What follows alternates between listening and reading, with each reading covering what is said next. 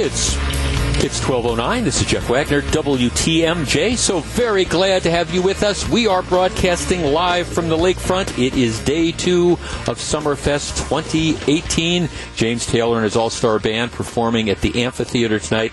Let me tell you something. This is a Chamber of Commerce day. This is one of those days that if you live in southeastern Wisconsin, you wait all year for. The weather is absolutely perfect. Our 620 WTMJ mobile studio right next to the Gruber Law Office's Sports Zone overlooks the lake. It is just absolutely spectacular. There's a nice breeze. If you're looking for an excuse to play hooky, call in sick or call in well, this is the time. Come on down. I'll be broadcasting here till 3 o'clock this afternoon.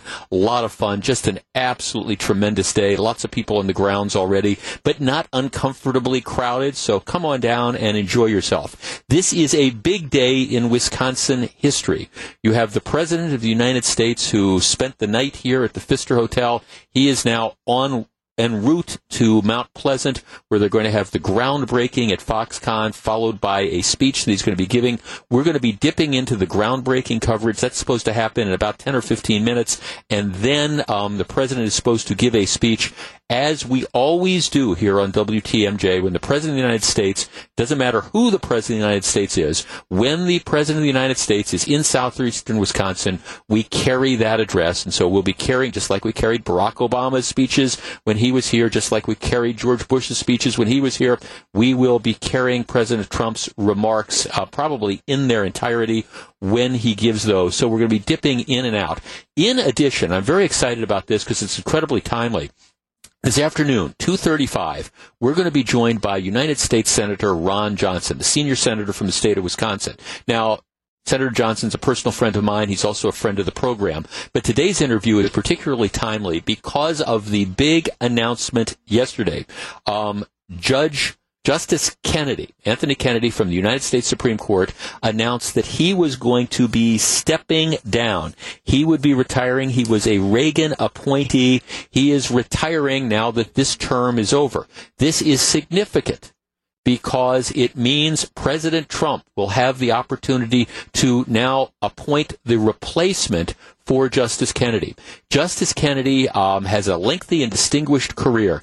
He was a conservative justice, but he had a distinctly libertarian streak, which is why he was oftentimes referred to as the swing vote. Right now, you've got 4 people who are ideologically on the left on the Supreme Court. You've got 4 people who are pretty much consistently on the right. Justice Kennedy voted with the conservative bloc on most occasions, but every once in a while, he would vote with the liberal bloc, again, typically on libertarian sort of issues. He was the person who authored the opinion on saying that, blocking gay marriage was unconstitutional. So on issues like that, he was also one of the justices who voted, again, not to overturn Roe versus Wade. So I think that came from, again, his libertarian streak. So he will be replaced. And the significance is, of course, that members of the Supreme Court serve lifetime appointments. They get to stay as long as they want. And so if President Trump follows patterns and appoints somebody who's in their 40s or early 50s, which I think he probably will, that means you're going to have a solid conservative vote on the Supreme Court for the next several decades, which is why a lot of people on the left are going absolutely crazy about this. Also, the other thing that's going on is, of course, you have the midterm elections coming up in November. Right now, the U.S. Senate, and it's the U.S. Senate that's going to be confirming whoever President Trump nominates. Right now, the U.S. Senate, 51 Republicans, 49 Democrats. This is why losing that seat, the Republicans losing that seat in Alabama, for example, really hurts them. And, of course, Senator John McCain hasn't been in the U.S. Senate for a long time because, he's battling his own form of cancer. So there's really no votes to lose. In addition, with the midterms coming up in November, some people, if you don't get this voted on in November, there will be another lame duck session, but who knows what's going to happen. There's going to be incredible pressure to get this justice confirmed before November. And, of course, this all comes on the backdrop of people running for re-election or running for office. So it's an incredibly interesting time, and I very much am looking forward to talking to Senator Johnson about what the future is for this appointment, who he anticipates, if he has any inside knowledge as to who's going to be appointed, and most importantly, what he thinks the timetable is. So that is all coming up. Tell you what, I want to take a quick break. When we come back, I have a very simple question. There is something that happened in downtown Milwaukee today, and I have a very simple question for the mayor and the new police chief, and that question is, why the heck, fill in the blank, why the heck did you allow this to go on? We'll discuss that in just a moment. It's 12:15. This is Jeff Wagner, WTMJ. 12:18, Jeff Wagner, WTMJ. We're broadcasting live from Summerfest 2018. We're at the Gruber Law Office's Sports Zone from our WTMJ mobile studio. That is Bonnie Raitt. She is going to be opening for James Taylor tonight. So stop down and check it out. As I was saying a minute ago, it is a picture-perfect day. This is the Chamber of Commerce Day. All right, a lot of stuff going on in the area. President Trump came into Milwaukee late last evening, spent the night at the Pfister Hotel, had a fundraiser earlier today, and is now heading down to Foxconn. Oh, that's all fine, well and good. Well, here's where I think this gets interesting. If you were following, traffic reports today, it has been a mess on the roadway. You have apparently pavement buckling on I-43 northbound around Hampton. And down here in the immediate Milwaukee area, you had traffic which was disrupted for a period of time this morning by protesters. The usual suspects who showed up outside the Pfister Hotel. Now, they couldn't get that close to the Pfister Hotel, so they were marching around, all right, which is all well and good. And instead of simply deciding to stay on the sidewalks, what they decided to do was some of the same tactics that we've seen used over the last couple of years when it's come to other sort of protests. They decided to take to the streets literally take to the streets. For about 30 minutes, you had a freeway off-ramp that was blocked to the point that cars could not move through the intersection. You had at least one person abandon their car on the freeway off-ramp. You had the police backing cars up, going in reverse, getting off the freeway off-ramp to get back on the freeway, I guess, because they allowed people to block the intersection. You had this happen in other places as well. For example, I'm looking at today's TMJ TV report. They quote Milwaukee Teachers Education Association Vice President. Okay, this is the lesson for young kids. Amy whatever, speaking to CNN while sitting on the street in the east side of downtown Milwaukee, blocks from the Pfister. I want people to fight for my family. It's that simple. Okay, so they're there protesting. I got no problem with that. But they decided that they were going to go and block streets, including freeway off-ramps, and for at least about a half hour or so, Milwaukee police on bicycles stood there and watched them do it without arresting them. Our number, 414-799-1620. That is the Acunet Mortgage talk and text line. Let's be real clear here. What's going on? I've been talking to people about this all day, and the common reaction is, well, it's fine. If you want to protest, you start off in Zeidler Park, and that's great. And if you want to march on the sidewalks, that's great. But why in the world would we allow a bunch of ragtag protesters to block traffic, close intersections, and sit in the middle of the street? I guarantee you, if you tried to do that in downtown Milwaukee, well, you'd be arrested within a couple minutes and you'd be told to move. If you didn't move, you would be arrested. If I tried to do it, I would probably not even be told to move. I'd probably be arrested. And yet we allowed this to happen. 414-799-1620. That's the Acunet Mortgage talk and text line. I don't care where you are on the immigration issue or how you feel about President Trump. That's not this. When did we decide to essentially allow the protesters to run procedures? And I got to tell you something. I left way early today to come down here from the station because I didn't want to get caught up in this, and it was all happening a little bit further to the west of the route I came in. But, they're sitting in the intersection blocking a freeway off-ramp for the better part of 30 minutes. Where does this come from? You arrest them. Excuse me, you're not going to be allowed to do this. You're going to have to move. If you don't move, all right, let's get people out there. Let's put people in handcuffs or whatever, and let's haul them off to jail. 414-799-1620. Mike on the northwest side. Mike, you're on WTMJ. Good afternoon. Hey, good afternoon, Jeff. My comment is that these guys should be arrested and taken off the streets. They shouldn't be blocking the streets. If they want to protest, fine. But then where's the media? Where's the media coverage for, people cheering on Foxconn and Trump being here? There's no coverage of that. I'm sure there's some people that are happy about that. Yeah, well, again, right. I mean, you're right. It's all a media stunt. They show up, they block the streets because they know that all the different local TV stations are going to run down with my, camera crews and they're going to end up getting on TV, and they don't care about inconveniencing anybody else. This is the selfish act of a bunch of self-righteous people. Again, if you want to stage a protest, I don't have a problem. But you know what? It's interesting to me, Mike. I mean, they are stopping people who actually have real jobs from getting to work, or making their real jobs very difficult to do what they're doing. You almost want to say to these people, get a job for goodness sakes, and get yourself out of the street. Don't be blocking traffic. Well, my comment is get a job and go up north. And thanks for just get a job. I mean, seriously, let's think about the bigger picture here. I mean, what are most people doing at 9:30 on a Thursday morning? Well, okay, you're working, you're doing something constructive, you've got a job, you're not sitting in an intersection blocking a freeway off ramp. 414-799-1620. Mary Angela from Wauwatosa, you're on WTMJ. Hello. Hey, Jeff, how are you? Thanks for I'm well. Yes, ma'am. As a fourth, I'm just trying to out here deliver flowers to make people's day happy. We have wonderful President Trump. Thank you very much. And then we have Summerfest. I'm trying to get down to Summerfest. And then I'm stuck on the tree rave ramp with these yahoos. Now, what would have happened to me if I would have hit one of these folks? Well, right.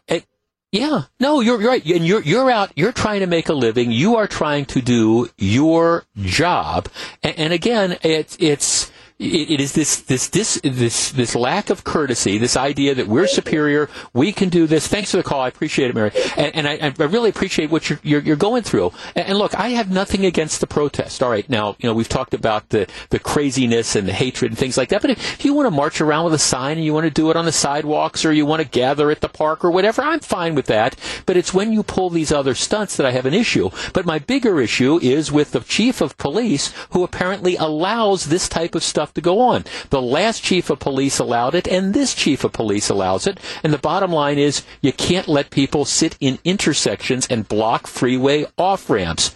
Period. Case closed. Back with more in just a minute. It's 12:25. This is Jeff Wagner, WTMJ.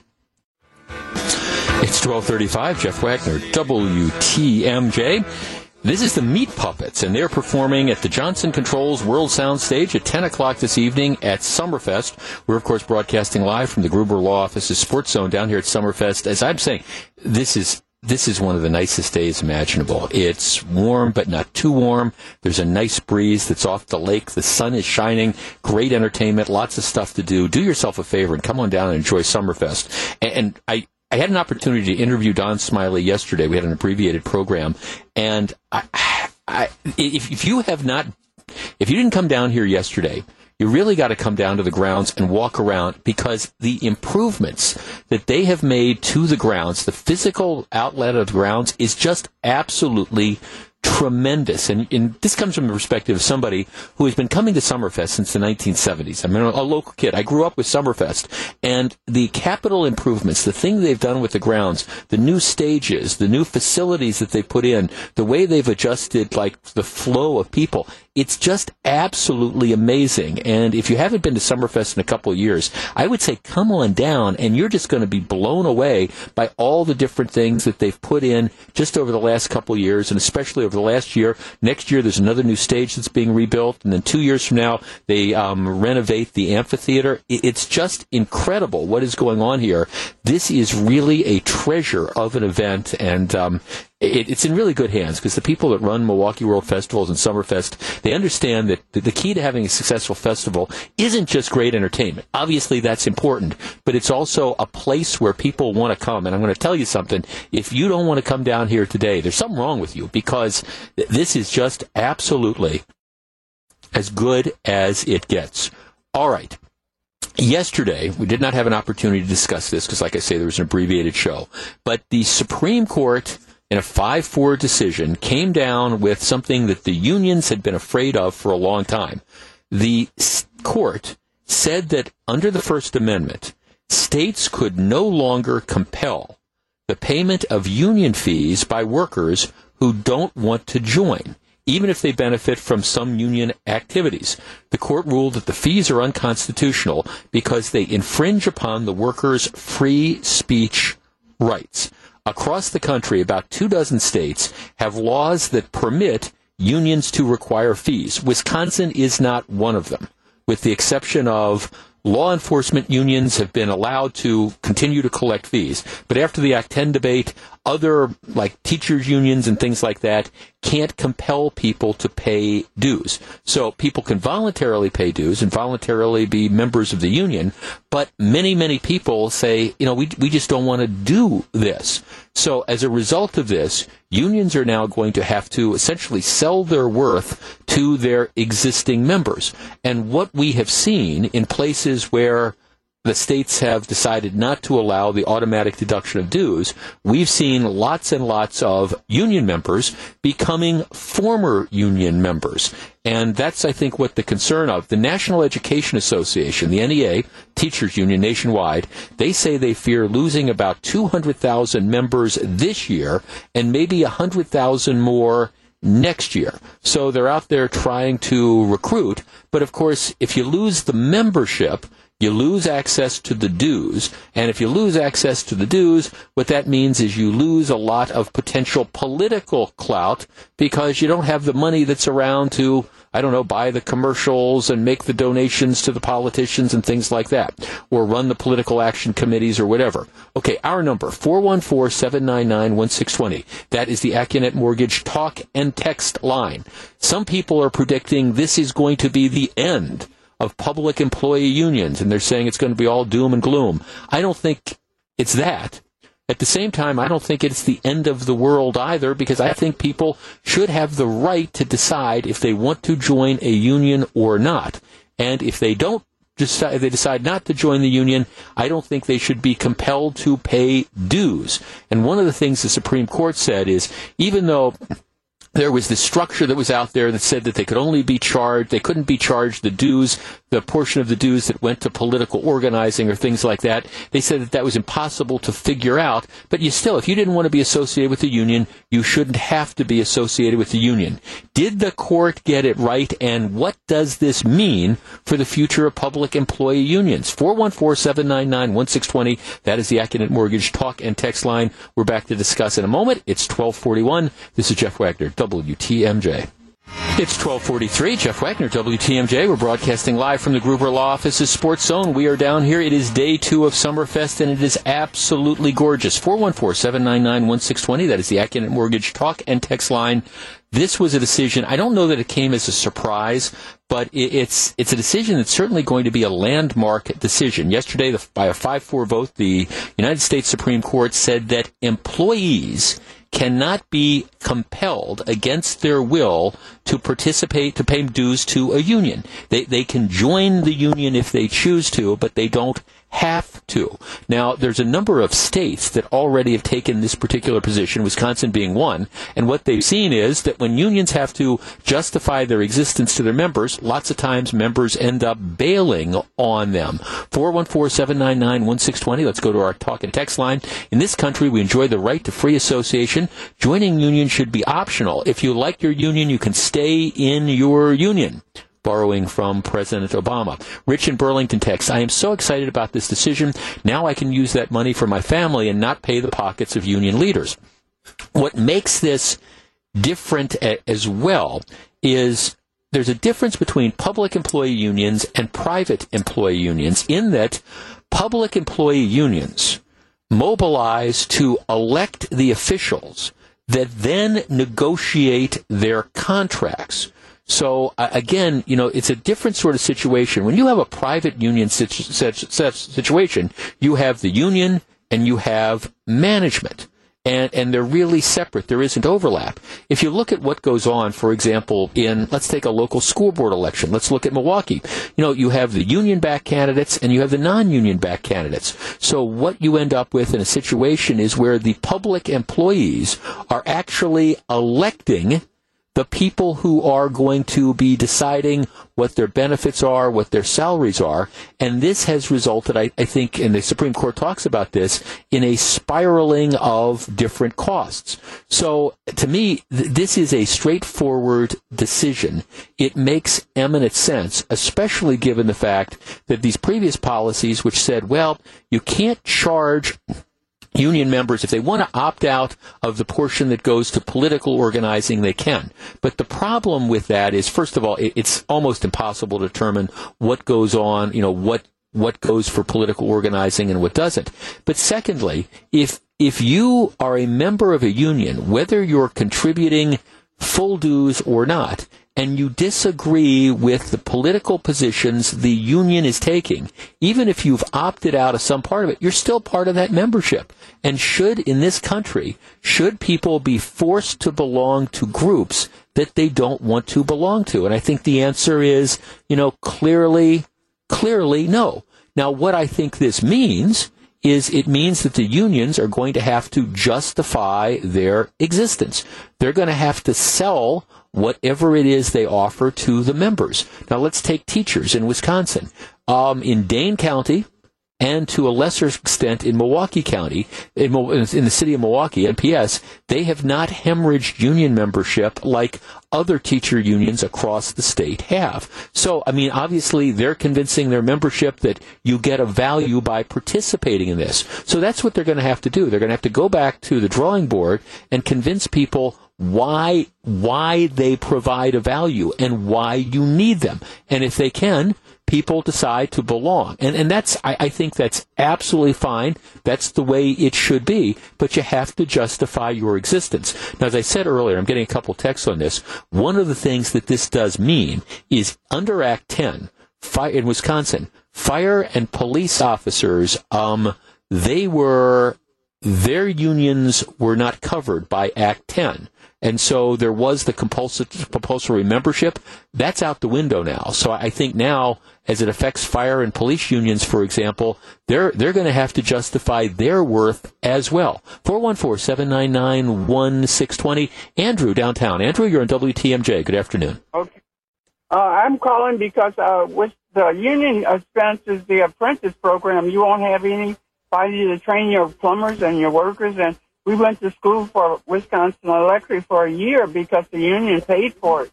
So you won't have anybody to pay for to teach your plumbers and your electricians and your air conditioning people. What are you going to do about that? Well, I think, Andrew, thanks for the call. I've got two answers. First of all, that might be one of the things that the union would do to say, hey, look, this is what we're offering to you. This is one of the benefits that we offer of unionization. We're going to provide these training programs for your kids or whatever. Or you really kind of owe us something because we provided that for you. It's one of the different selling points that the union has. This is what we end up offering. So that's, again, I have no problem with people joining the unions. But what this means is that, people can't be compelled to join the union, so they're going to have to justify their existence and sell their worth, which is what people do in a free society. You make decisions you make decisions all the time. Do I want to join this organization? Do I want to send my dues into the NRA or, Wisconsin Right to Life or Planned Parenthood or whatever? You make decisions as to where you want to spend your money and who you want to associate with. This decision simply says that applies to unions as well. Now, one of the arguments you get from time to time is, well, this means there's going to be free riders. In other words, you can get the benefits of the union because they're negotiating a collective bargaining agreement, but at the same time, you don't have to pay for that. Well, the way the court said it's not so much free riders. It's more like you're getting shanghaied, because you don't have a choice whether you want to get on that boat or not. I think this is an important victory for freedom, but it doesn't mean the end of public employee unions. It just means, again, you've got to justify why whatever service you are providing is worth it. I have a text here from Jeff in Apple, and he says, well, Andrew talks about apprenticeships. This hasn't happened in Wisconsin. We still have apprenticeships. Yeah, that's the case. Because if it's not the union paying for them, well then, maybe it's going to be, other people that pay for them, the manufacturers, whatever. But this is, again, it's in the interest of the union to continue offering apprenticeships, for example, because that's maybe one of the ways that you continue to get union members, or you sell your worth to people. 414-799-1620. Bill in Oconomowoc. Bill, you're on WTMJ. Jeff, many times I don't agree with you. This is one time I may agree with you, but here's my point of view. I, many years ago, went after a certain union for financial responsibility to their membership because they weren't disclosing it. And I thought that was very important, and they didn't really change, but at least we found out where a lot of the money was going. Now, that being said, as much as I can agree with you, I still think unions are representation of a part of this nation that is absolutely necessary. And when we take those rights away, we diminish our democracy and work more towards a republic. Well, but let me just say this, though, Bill. Nobody is saying that you can't have a union. Nobody is saying that the union can't continue to negotiate. All they're saying by this is that somebody can't be forced to join a union against their will. You are correct. You're 100%. I couldn't agree with you more. But here's the point. If you're changing the basic structure of the union, it's kind of like saying, well, you can have a union, but this is the only way you're going to have a union. And the reason is because you're not helping me, and you're detrimental to the people that I cherish and support to me. But the bottom line is that is part of our democracy. This is something that didn't happen yesterday. And the bottom line, as far as the unions actually causing us economic despair, is absolutely ridiculous. Yeah, well, thanks for the call. But I don't want to turn this into a debate about the merits of unions or not. And again, that's gonna depend on your overall perspectives and things like that. That's not what this is about, though. To me, this is about the freedom. You have unions that have certain political leanings and certain political bents. So let's say that you've got, let's say, 70% of the union, hardcore Democratic supporters or whatever, 30% are Republicans, all right? And you see what the union is doing. That 30%, they get taken along. They say, look, we don't want to be associated with this, but yet, we are. And I guess that's where my beef comes in. It's the idea of freedom of association. You've got the union that's there, and the union, all right, has its agenda, and that's fine. What I think this is going to mean is I think now unions are going to have to they're going to get smaller. There's no question about it. They're going to get smaller because some people are going to end up dropping off. I also think that, moving forward, and this is the fair flip side of this, moving forward, we're going to have to wrestle with that issue of if you decide not to join the union, should you be covered by all the benefits that the union negotiates? Or should you be able to maybe cut your own sort of deal? And I do understand that argument. They say, hey, we're negotiating these different benefits and stuff, and then everybody comes in and they get the union wage. Well, I think there's a lot of people who work for unions who believe that they could do better themselves if they weren't tied into that. But that's another question. And I do think it's fair to say moving forward, when you do these collective bargaining agreements, or do you need to adjust federal labor law to say that if somebody chooses to opt out of the union, do they have to be represented by the union? And I think that is a fair point moving forward as well. It's 12:53. This is Jeff Wagner, WTMJ. It's 12:57. Jeff Wagner, WTMJ. That is Bonnie Raitt. She's opening for James Taylor and his all-star band this evening at the American Family Insurance Amphitheater down here at Summerfest. WTMJ is your one-stop shop for all things Summerfest. Today's live broadcast at the Big Gig is sponsored by Steinhoffels. All right, continuing to get a lot of texts on that issue and things like this action was just a political action done by Republicans to limit the Democratic support. Well, all right. This was actually the United States Supreme Court ruling on the constitutionality of this. But here's the bottom line of this. Maybe if unions want to figure out a way to become and stay more relevant to their overall membership, maybe they shouldn't align themselves essentially as, the bought and paid for mouthpieces of one particular political party. Maybe that's the mistake that the unions made. Maybe if it wasn't, this is where we're going to be and it's going to be so one-sided, maybe they wouldn't be alienating as much of their membership base as they are. I'm just saying. All right, the Foxconn groundbreaking occurred about 20 minutes ago. President Trump is going to be giving a speech, as we always do when sitting presidents are in southeastern Wisconsin. We're going to be carrying that speech in its entirety. It's supposed to start sometime around 1:30. We'll continue to keep you updated on that. Lots of stuff coming up, though, including... All right, the big news yesterday is Anthony Kennedy, the 9th Justice of the United States Supreme Court, the typical swing vote, the prototypical swing vote. He says he's stepping down. What happens now? We will discuss. It's 12:58. This is Jeff Wagner, WTMJ. It's 1:09. This is Jeff Wagner, WTMJ. Once again, we're broadcasting live from the Gruber Law Office's Sports Zone here at Summerfest 2018. Number of people coming by our WTMJ broadcast studio, including a number of friends. After I get done today, I think I got a couple friends coming down. We're going to go out and enjoy the grounds. As I was saying earlier, and it's true, it's amazing. Especially if you've been going to Summerfest since there was Summerfest, and you think back on the way the grounds used to be, how it was set up, and the porta potties and the mud, and then you look at the way this is set up now. It's just been amazing. And if you haven't been down to the grounds for a couple of years, you will just be blown away by all the new things that they have. It's just incredible how the grounds have been updated, and I think that's one of the important things if you're going to preserve this legacy. I was talking to Don Smiley yesterday, the CEO of Summerfest, and we were just discussing all the different music festivals that have come and gone over the last 30, 40, 50 years, and one of the reasons that Summerfest continues to not only just survive but also thrive and grow, I think, has been, first of all, the commitment to the music lineup, but also the commitment to the physical plant, the structures, making it fun for people to come down here. And I think, that's what makes Summerfest what it is. All right, a quick program notice to where we're going today. President Trump is in Mount Pleasant. They've already had the groundbreaking. He is going to be speaking in just a couple minutes. We are going to carry that live.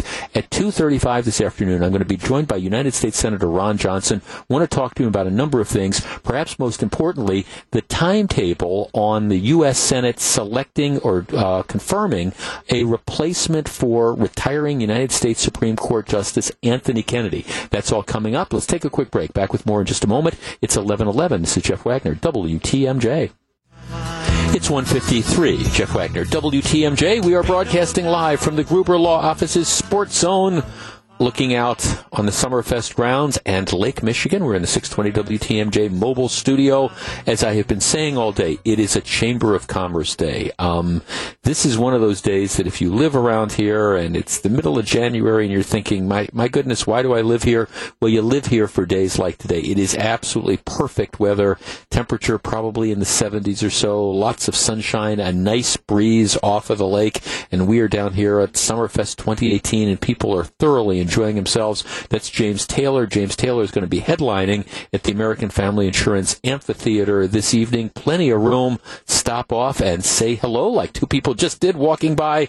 We're looking forward to that. Well, that was Donald Trump, and to me that speech was classic Donald Trump. As I was listening to it, you wonder, you actually, typically when you have a politician, but particularly like the President of the United States, the appearances are extremely scripted, and you've got the speech on the teleprompter, and they typically stay to that.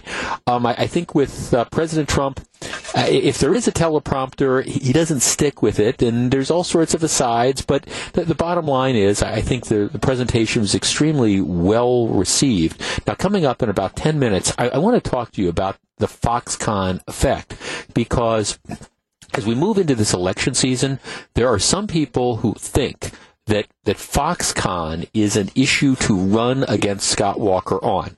I don't happen to be one of them. But, clearly you're looking at what the president was talking about, and he's discussing, well, really the jobs that are being created, the impact that this is having. Already Foxconn's announced that they've just let $14 million in contracts to, Wisconsin companies to go do various types of performance things. Now, I understand there's some people out there that still say that they think that Foxconn is, going to ultimately be a drag on the economy. I don't see it working out that way. But this is, I think, by any stretch of the imagination, this is just a really, really positive day. You have a lot of smiles around there. And for people who might not live in southeastern Wisconsin, who might say, well, what's in it for me? Well, the bottom line is, if Wisconsin does well, whether, it's the Fox River Valley or whether it's Dane County or whether it's La Crosse, if Wisconsin does well, in a particular area, that's good for everybody. And to me, one of the great things and one of the great potentials of Foxconn is if we can somehow turn southeastern Wisconsin into this technology hub that might happen, might not, but if it does happen, how cool will that be? And maybe one of the things that's going to do is provide opportunities for people who are in college now or considering going to college that say, okay, I don't have to go to Silicon Valley. I don't have to relocate to here or there or whatever. I can stay in Wisconsin. And that's part of the beauty and that's part of the potential. But I do want to talk about, and we're going to discuss this, like I say, in about the next 10 minutes or so, is Foxconn all that it's cracked up to be? Are we going to regret Foxconn in 10 years like I believe that we're going to regret the Milwaukee streetcar? If we don't regret it already, we're certainly going to regret it in 10 years. What's the future of Foxconn? And also during the 2 o'clock hour, we're going to be talking to U.S. Senator Ron Johnson about the United States Supreme Court. Lots more beyond that, including Summerfest do's and don'ts. All of this coming up in the next hour of the show. We're live from the Gruber Law Office's Sports Zone at Summerfest 2018. It's 1:57. This is Jeff Wagner, WTMJ. It's 2:10. This is Jeff Wagner, WTMJ. We are broadcasting live from the Gruber Law Office's Sports Zone here at Summerfest 2018. It is an absolutely gorgeous day. I got a chance to walk out during the break, and I tell you, this is the day, if you live in Wisconsin, you just wait for days like this. Now during Greg's newscast, there was something I just wanted to mention it. Paul George, who is a basketball player, plays for the Oklahoma City Thunder. The story was he is opting out of the final year of his contract to become a free agent. Right now, if you want to understand everything that's screwed up in this world, this is that story. He's opting out, which means he's decided he wants out of his contract. Do you know how much money Paul George was scheduled to make this year in the final year of his contract? Well, $20.7 million. So here you have a guy who's being paid $20.7 million to play basketball, who's decided he's going to walk away from that $20.7 million that he is paid to play basketball because he thinks, and he's probably right, that there's somebody who's going to pay him even more to play basketball somewhere. $20.7 million. My guess is the vast majority of us will never make $20.7 million in our entire life, adding up everything we've done. This guy was scheduled to make it in 1 year, and he's saying, nah, never mind, I'm giving it back. And we can argue relative worth and things like that, but it is kind of a commentary on where we are, in this world and in this country in 2018, where you've got a guy that's walking away from $20.7 million to take a basketball and put it through a hoop, for 81 games a year. Just kind of, it's almost sort of mind-boggling. He said no. He turned down $20.7 million. And he's probably a smart businessman to do it. There is, and I tell you, there is this moment, though, that you kind of shake your head and say, are we kind of out of whack in this world where you're paying a guy like Paul George, no offense to him, $20.7 million, and it's not enough. It's not enough. All right. Now, if you are working, or if you are one of the people, hopefully there'll be about 13,000 people who end up over the next several years working at Foxconn, or maybe you'll be one of the hundreds or maybe thousands of people who work at spin-off facilities. Well, you're not going to make $20.7 million, all right? That's just not going to happen. But it is apparent that you're going to make a good family-sustaining wage, the type of jobs that we've been saying we need to bring to this country and that we need to bring to Wisconsin in general. Now, during the newscast, you heard a couple of the people, including Matt Flynn, who's very, very controversial. He's a retired lawyer who's running for governor. He's run for pretty much everything there is to run for, and he's lost. And he's got a lot of baggage because when he was a lawyer, he represented the Archdiocese of Milwaukee. And, well, there's some people who object to some of the things he did in order to try to help the diocese get out of its problems with the pedophile priests. So he's got that baggage. He's saying, oh, Foxconn is a terrible deal, and he's one of the leading candidates of the remaining 9 Democratic candidates who's trying to run on an anti-Foxconn perspective. A couple other state representatives saying the same thing. If you look at and you choose to believe the most recent Marquette University Law School poll, it says that people, particularly outstate, are, I think, pretty much ambivalent on Foxconn. A lot of people sitting in the Fox River Valley or in Dane County saying, well, we don't think it's necessarily going to benefit us. And I guess I sort of understand that, what's in it for me category.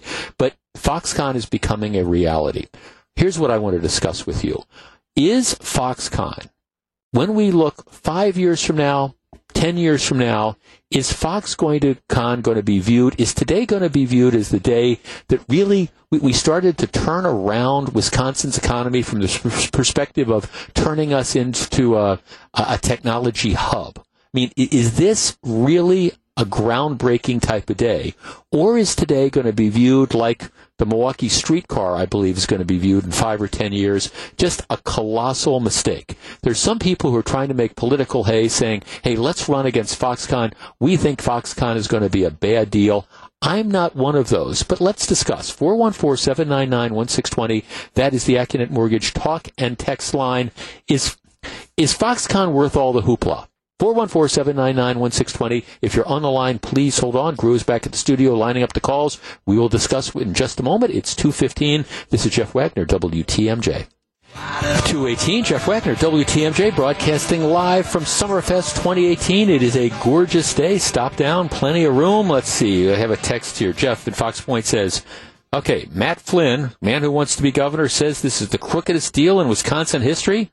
Has he forgotten Tom Ament and the pension scandal? 414-799-1620. I understand that this isn't, it's interesting to me because I swear, if Jim Doyle had cut this deal, and this had been 12 years ago, and Jim Doyle had cut this deal, no question in my mind that every Democrat in the state legislature who voted against this would have voted for it. But now, this is going to be absolutely terrible.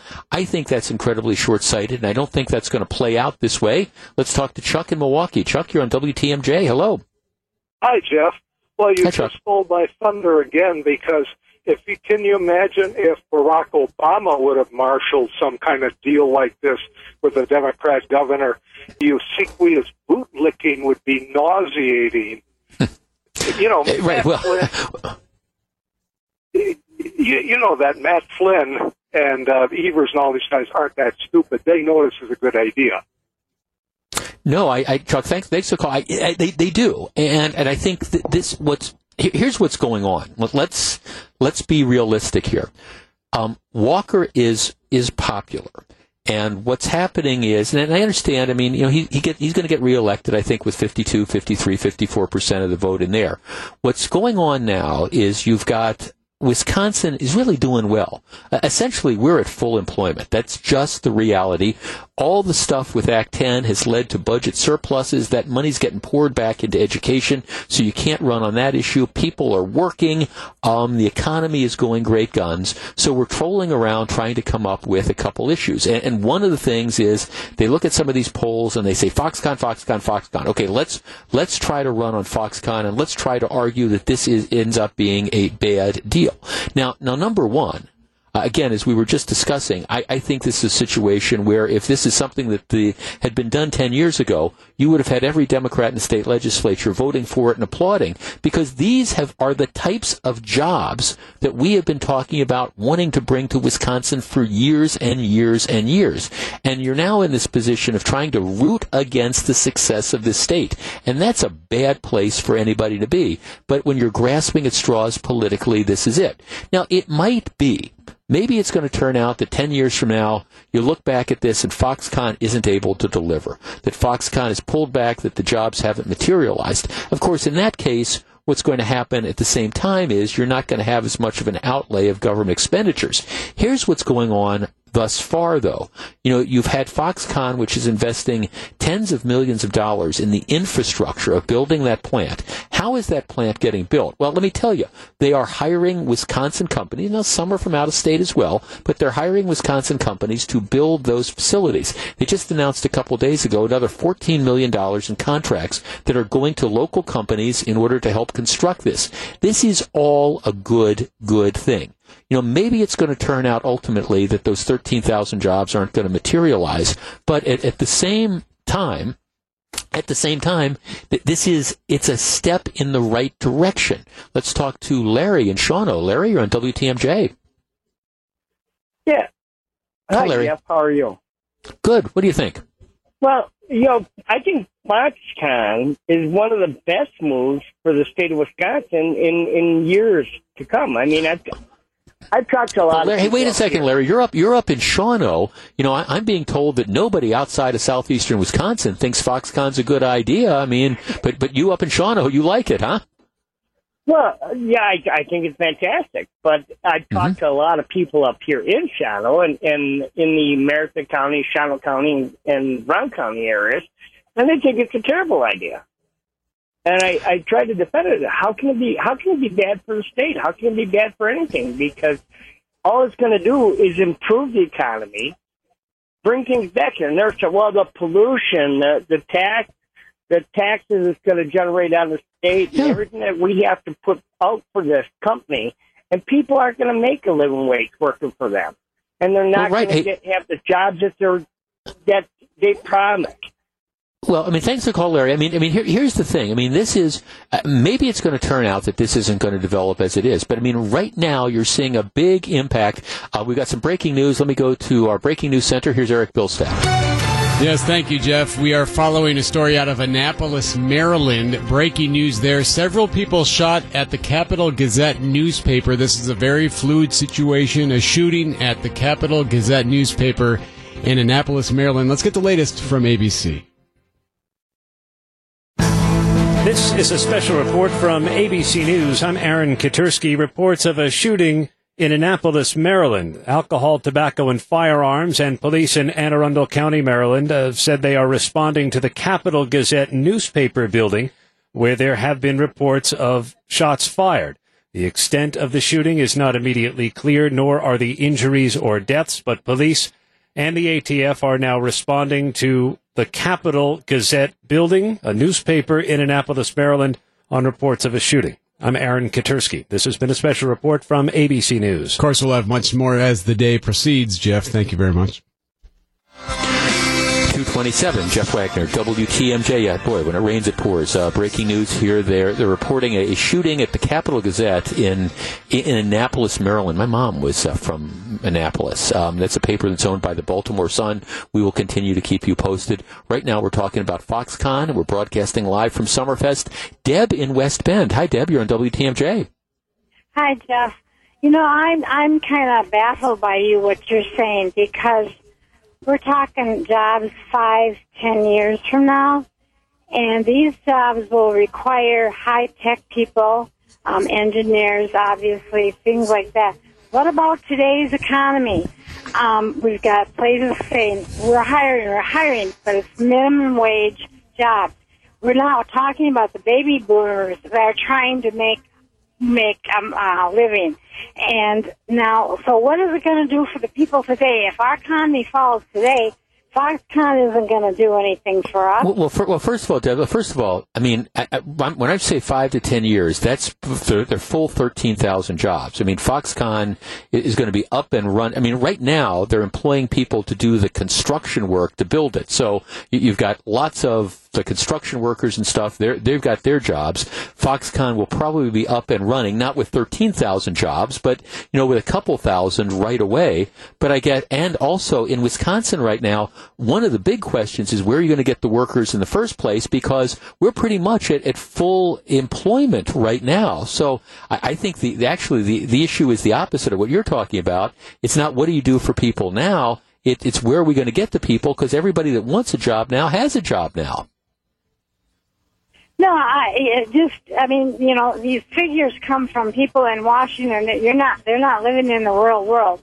I don't know where they get these statistics from when we have different, like Aaron's clothing and another place, I can't remember which company. They're all closing down. They're leaving Wisconsin, so I don't know. We're not looking at the regular, normal people here. And Boston store closing. Yep, right. And thanks for calling. Look, there's clearly a transition. All I know is that you have companies that close, and I get it. That's why you need companies like Foxconn to come in to replace those sort of jobs, or you need companies like Foxconn to come in and spend tens of millions of dollars. Okay, hiring construction firms that are going to build the plants. That's why you need that, because you are going to have, for example, like the old line retailers, Boston store, that end up, going out of business. So you need to be bringing in these new jobs that are going to be there. Now, going to get the 13,000 jobs right away? No, of course not. But that's what the build up and that's what the ramp up to this type of thing is. And the choice is, if you don't do this, the choice is you're just going to, again, lose jobs. But right now in Wisconsin, we're pretty much at a full economy. It doesn't get much better from an economic perspective than it is now. And I guess I just look at Foxconn as being kind of the cherry on the cake. All right, we've got breaking news. We're going to be talking to Senator Ron Johnson in just a couple minutes, so stick around. It's 2:36. Jeff Wagner, WTMJ. We're broadcasting live from Summerfest 2018. That is, of course, James Taylor, who is going to be the headliner at the American Family Insurance Amphitheater this evening. It is just an absolutely gorgeous day. Plenty of room. Come on down and say hi. It has been an amazing few days. No shortage of news. This is not the dog days of summer, that's for sure. And a gentleman who's kind of at the center of a lot of stuff is the senior senator from the state of Wisconsin, Ron Johnson. Senator Johnson, good afternoon. Well, Jeff, how are you doing? I'm well. I'm down here at the lakefront at Summerfest. You're in Washington, D.C. now, right? Yeah, don't rub it in. Yeah, we're just hit a snag on the farm bill, so I walked back from the floor. So I'm not sure where that's going, but I'm stuck here in Washington, D.C. Yep. Okay, well, let's start. Senator, I think perhaps the biggest news yesterday was Justice Anthony Kennedy announcing that he is going to step down. He's going to be retiring. President Trump says that he's going to be making an appointment sometime soon. Is the Trump appointment, whoever that might be, is there going to be a confirmation hearing? Is confirmation going to get done before the November elections? Well, we listened to Leader McConnell and Chairman Grassley at lunch today, and based on their assurances, I would say yes. We're going to take our time. We're going to go through the process. There will be hearings and then a vote on the Senate floor. And if it's any kind of nomination, as the judges that President Trump's been putting before the Senate, this individual should be confirmed easily, because what President Trump is doing is he's nominating judges, not super legislators, not judicial activists, but judges. People, as Neil Gorch has said, are there to apply the law, not alter it. Somebody with a little judicial modesty, recognizing their role in the third article of the Constitution, which is really to be a judge, not to be a super legislator. So, President Trump has been very transparent first as a candidate. Laying out the list of potential candidates for the Supreme Court, and he's picked a number of those individuals for circuit courts as well. So it was right out there as he ran, and he continues to offer that list. He's added a few names, but he's told us he's going to pick off that list, and those are all highly qualified individuals. Now, Senator Johnson, some of your colleagues on the other side of the aisle would say, wait a second. When Republicans controlled the Senate and President Obama wanted to send an appointment up, the Republicans didn't give him a vote, saying, hey, we have to wait until after the election. What is different now? Again, you've got an election coming up in November. Well, a number of things. First of all, that was a presidential election. The seat that was vacated was a conservative justice, and it would have been replaced by a liberal progressive president, and you would have totally changed the composition of the court. So Neil Gorsuch replaced Justice Scalia. There was no ideological change in the court, and even in this case, this is Kennedy was the appointment after Robert Bork was borked. So that was a Reagan appointee, and we'll be replacing Justice Kennedy, who we certainly wish him well as a retirement. We'll replace him with a Trump appointee. So again, you're really not changing the composition of the court. From my standpoint, I hope we get a slightly more conservative, maybe dramatically more conservative justice than Justice Kennedy. Although Justice Kennedy, I was listening to report about 80% of the time voted in agreement with the other conservative justices on the court. So I'd like one that's a little bit more consistently conservative. Just one more question on that, Senator. As one of the 100 members of the U.S. Senate who have the role of advice and consent, what are some of the things that you look for in deciding not just the justice of the Supreme Court, but an appellate court judge or a district court judge? What are some of the characteristics that you look for when you are exercising that role of advice and consent? It's really very simple. I'm looking for a judge. I'm looking for someone that has the modesty to remain a judge. Neil Gorsuch could not have put it better. Someone who is going to apply the law, not alter it, not make judgments and decrees based on what that individual wants as the outcome, just on his own personal political beliefs, but somebody who's constrained by the Constitution and constrained by what the letter of the law actually reads. And in doing so, by the way, Jeff, there's plenty of bad law that I don't agree with, but it's the law of the land, and so I'm expecting the judges to actually rule based on that law. If I don't like the outcome, then as a legislator, it would be my job to try and get that law changed. But I'm not looking to change the law through the judicial branch. That's what liberals like. I mean, that's why progressives put so much stock in these court appointments, because they literally are looking for super legislators. That's how they get their policies passed through the judicial branch that they can't get passed really through elections and through the legislative branch. I want judges to be judges. We're talking to Senior Senator from the state of Wisconsin, Ron Johnson. Senator, one of the brush fires that's developed in the last couple of days has surrounded the issue of tariffs. Harley-Davidson, of course, a great, Wisconsin, a great Milwaukee company, announcing that in response to some of these tariffs, they might be shifting some production overseas. And President Trump, of course, responding with some critical remarks about Harley. First of all, let's just reiterate, where do you stand on the whole question of a trade war and these tariffs? Is this the way to go? Well, I've been quite clear. I truly do not believe anyone wins a trade war. It may be true we may lose less, but I think everybody's losers. We really do want free, fair, and I think the term that President Trump has really introduced appropriately is reciprocal. We should be demanding reciprocal treatment. We certainly should be looking at China as the number one problem, the number one country that does not follow the rules. But the best way to get China to follow the rules would be present a united front to the rest of the trading world and demand that China start following the rules. So I have great concerns with this president's negotiating strategy, and I've got a great deal of sympathy for Harley-Davidson. If they don't respond, they will be priced out of these export markets, which have been a huge factor in their ongoing success. If they can't produce in America and export their products and do it for markets that are open, if they don't have competitive prices, they're really forced to start manufacturing overseas to address those markets. That's just basic economics. And unfortunately, I'm hearing from so many different companies in Wisconsin. We're a big manufacturing state. We use a lot of steel. We use a lot of aluminum. The prices are increasing. And I talked to one woman owner of a business, about a $50 million manufacturing business, literally told me, Senator, if this isn't fixed, if we don't come to agreement soon, I'm out of business in 3 months. A $50 million business she's been building for years, she is out of business permanently in about 3 months. I've heard this administration say short-term pain for long-term gain. This short-term pain could be permanent. And, of course, Senator, we're not even talking about the impact on Wisconsin agriculture, the exports of soybeans and cranberries and all that sort of stuff. No, and let's face it, our trading partners who are retaliating against these generalized steel and aluminum tariffs, they're being very intelligent in terms of where what companies and what states they're targeting. And Wisconsin's being targeted. It was a state that Trump won. It obviously is represented by the Speaker of the House.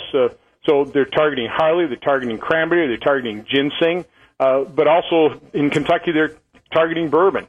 That's not a mistake. They're going to be pretty smart. They're going to extract as much pain as possible. And particularly when it comes to agricultural products, some of these orders are being lost, and they'll also be lost permanently as these trading relationships and supply relationships are changed permanently. So again, this there may be a long-term gain. There are trading abuses that need to be corrected, but a lot of this short-term pain the president talks about being patient with, it could be permanent. A lot of it will be permanent. So what's the end game here? If you look at your crystal ball, what's the end game? Well, I'm hoping we see end game soon, but I really don't know. I really can't answer that question. That's what gives me a great deal of concern. Fair enough. Senator, of course, the other big local news today is the opening of the Foxconn plant. President Trump in Mount Pleasant, big groundbreaking thing. When we look back on today, 5 years from now or 10 years from now, is this going to be a huge success for the state? I certainly hope so. This is a manufacturing capability that should be in America. We are the customer. Again, what makes America so attractive to manufacturing interests is we're the world's largest customer, and manufacturers want to be close to customers. As long as you have a reasonable regulatory environment and a competitive tax system, that should be the case. And so we ought to utilize that primary benefit of America to attract manufacturers and really not engage in trade wars. But, unfortunately, you do have to offer incentives. The incentives that have been offered are going to be performance-based, but there's going to be so many side benefits. I mean, not only direct jobs and the direct dollars flowing into Foxconn and into, eventually state coffers in terms of taxation, federal coffers, but all the indirect jobs to their suppliers as well. So this is something I think is really going to be important for America to have that type of manufacturing capability, but also for Wisconsin. Senator Johnson, I know you're extremely busy, but I did want to ask you, one of the other stories that's been breaking over the course of the last several days has been the rise of what I'm going to describe as incivility. You now have a member of Congress, of the House, calling on opponents of President Trump to identify supporters or employees of the administration and confront them and harass them in public places.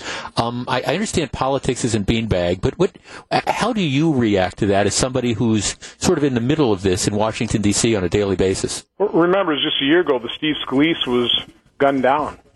Fortunately, he survived and recovered. But, again, that's all part of this uncivil discourse. I hate demagoguery. I hate rhetoric on both sides of the political spectrum, and we have it on both sides of the political spectrum. We ought to tone it down. We ought to respectfully disagree. And what we ought to really do is tenaciously pursue areas of agreement. And, Jeff, you've heard me say this. We all share the same goal. We want a safe, prosperous, secure America. Now, we obviously disagree on how to achieve that prosperity, that safety, that security, but it is not worth threatening people over the disagreements on how to achieve a goal we all definitely agree on.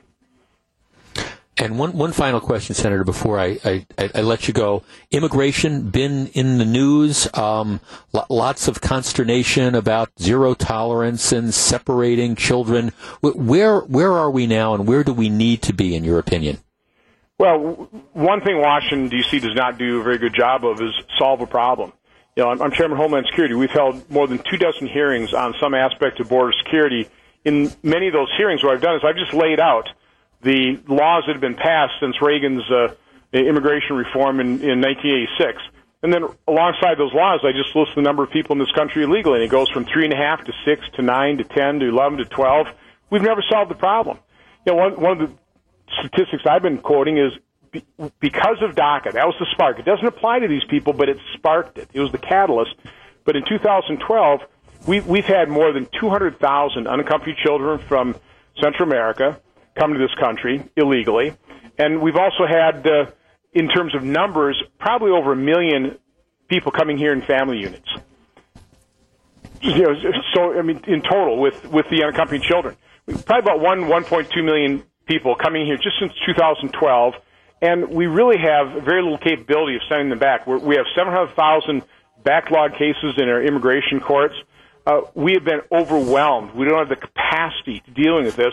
And in Washington, D.C., we don't apparently have the capacity of really addressing the specific root causes and really accomplish the goal that we should have, is reducing the flow of people seeking to come to this country illegally. It needs to be a legal process, and it's very disappointing that we really can't concentrate on facts and figures and root cause analysis, problem definition, and actually come up with a true problem-solving process here. Senator Johnson, thanks so much for spending some time with me this afternoon. I very much appreciate it. And get back to Milwaukee soon. Weather's great here in Wisconsin. Hope to get back tonight, but got to finish off the Farm Bill. Take care. Take care. Senator Ron Johnson. This is Jeff Wagner. It's 2:49. It's 2:52. Jeff Wagner, WTMJ. Once again, we're broadcasting live from the Gruber Law Office's Sports Zone. Special thanks to Senator Ron Johnson for spending some time talking about these various issues. And I think Senator Johnson's just got it exactly right when we talk about issues, like tariffs and things of the like. It's just, I don't see how Wisconsin wins. All right, we have reached that point where I'm getting ready to turn it over to Wisconsin's Afternoon News. John McCure, Melissa Barkley. It's been a pleasure being down here at Summerfest. I'm off tomorrow, but I will be back. We'll be broadcasting live from Summerfest several days next week. A lot of great stuff going on. Tremendous weather. Let's take a quick break. It's 2:53. When we come back, we'll find out what John and Melissa and Greg, who's with me down at Summerfest, have on their minds for Wisconsin's Afternoon News. This is Jeff Wagner, WTMJ.